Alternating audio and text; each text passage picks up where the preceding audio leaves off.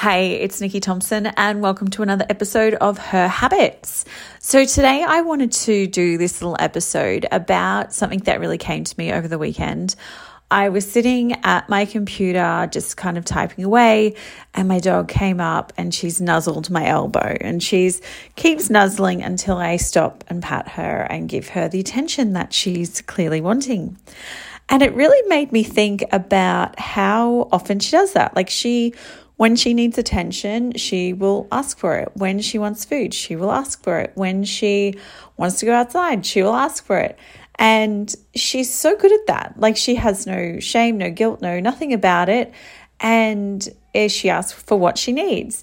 And I realize, oh my goodness, my dog is teaching me a lesson right now. I do not always ask for what I need. I don't ask for what I need from other people to, create the life that I want. And I started thinking about how when we're trying to create new habits in our life that are really supporting ourselves, either physically or emotionally or socially, what things do we need to ask our partner, our kids, our family and friends?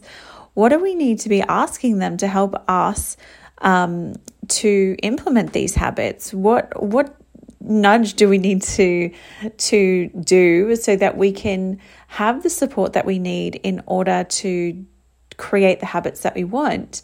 And a lot of the times I hear women saying that mornings are just not a good time for them to go for a walk, or that's just such an impossibility. And I thought, okay, well that's fair enough and completely understand, especially when my kids were tiny. I was exhausted in the mornings, so walking in the mornings was quite challenging. But I never thought to ask someone to look after my kids so I could go for a walk.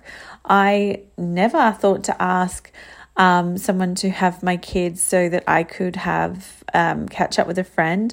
I felt like that was selfish. There was guilt and shame and all these things surrounded around, wanting to do these things that would support me. And I realized that my dog has really got it down pat. So I want you to think about, what are the habits that you're trying to implement in your life? And how can you ask people, or who could you ask to help support you in those habits?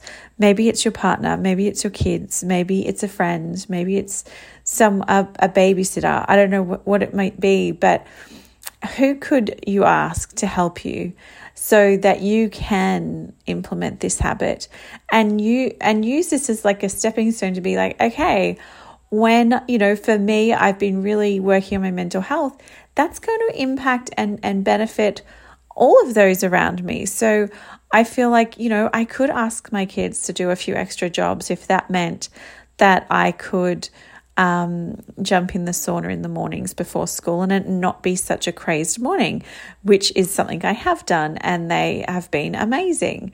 So what types of things could you do so that you could implement these habits that you really, really want to do?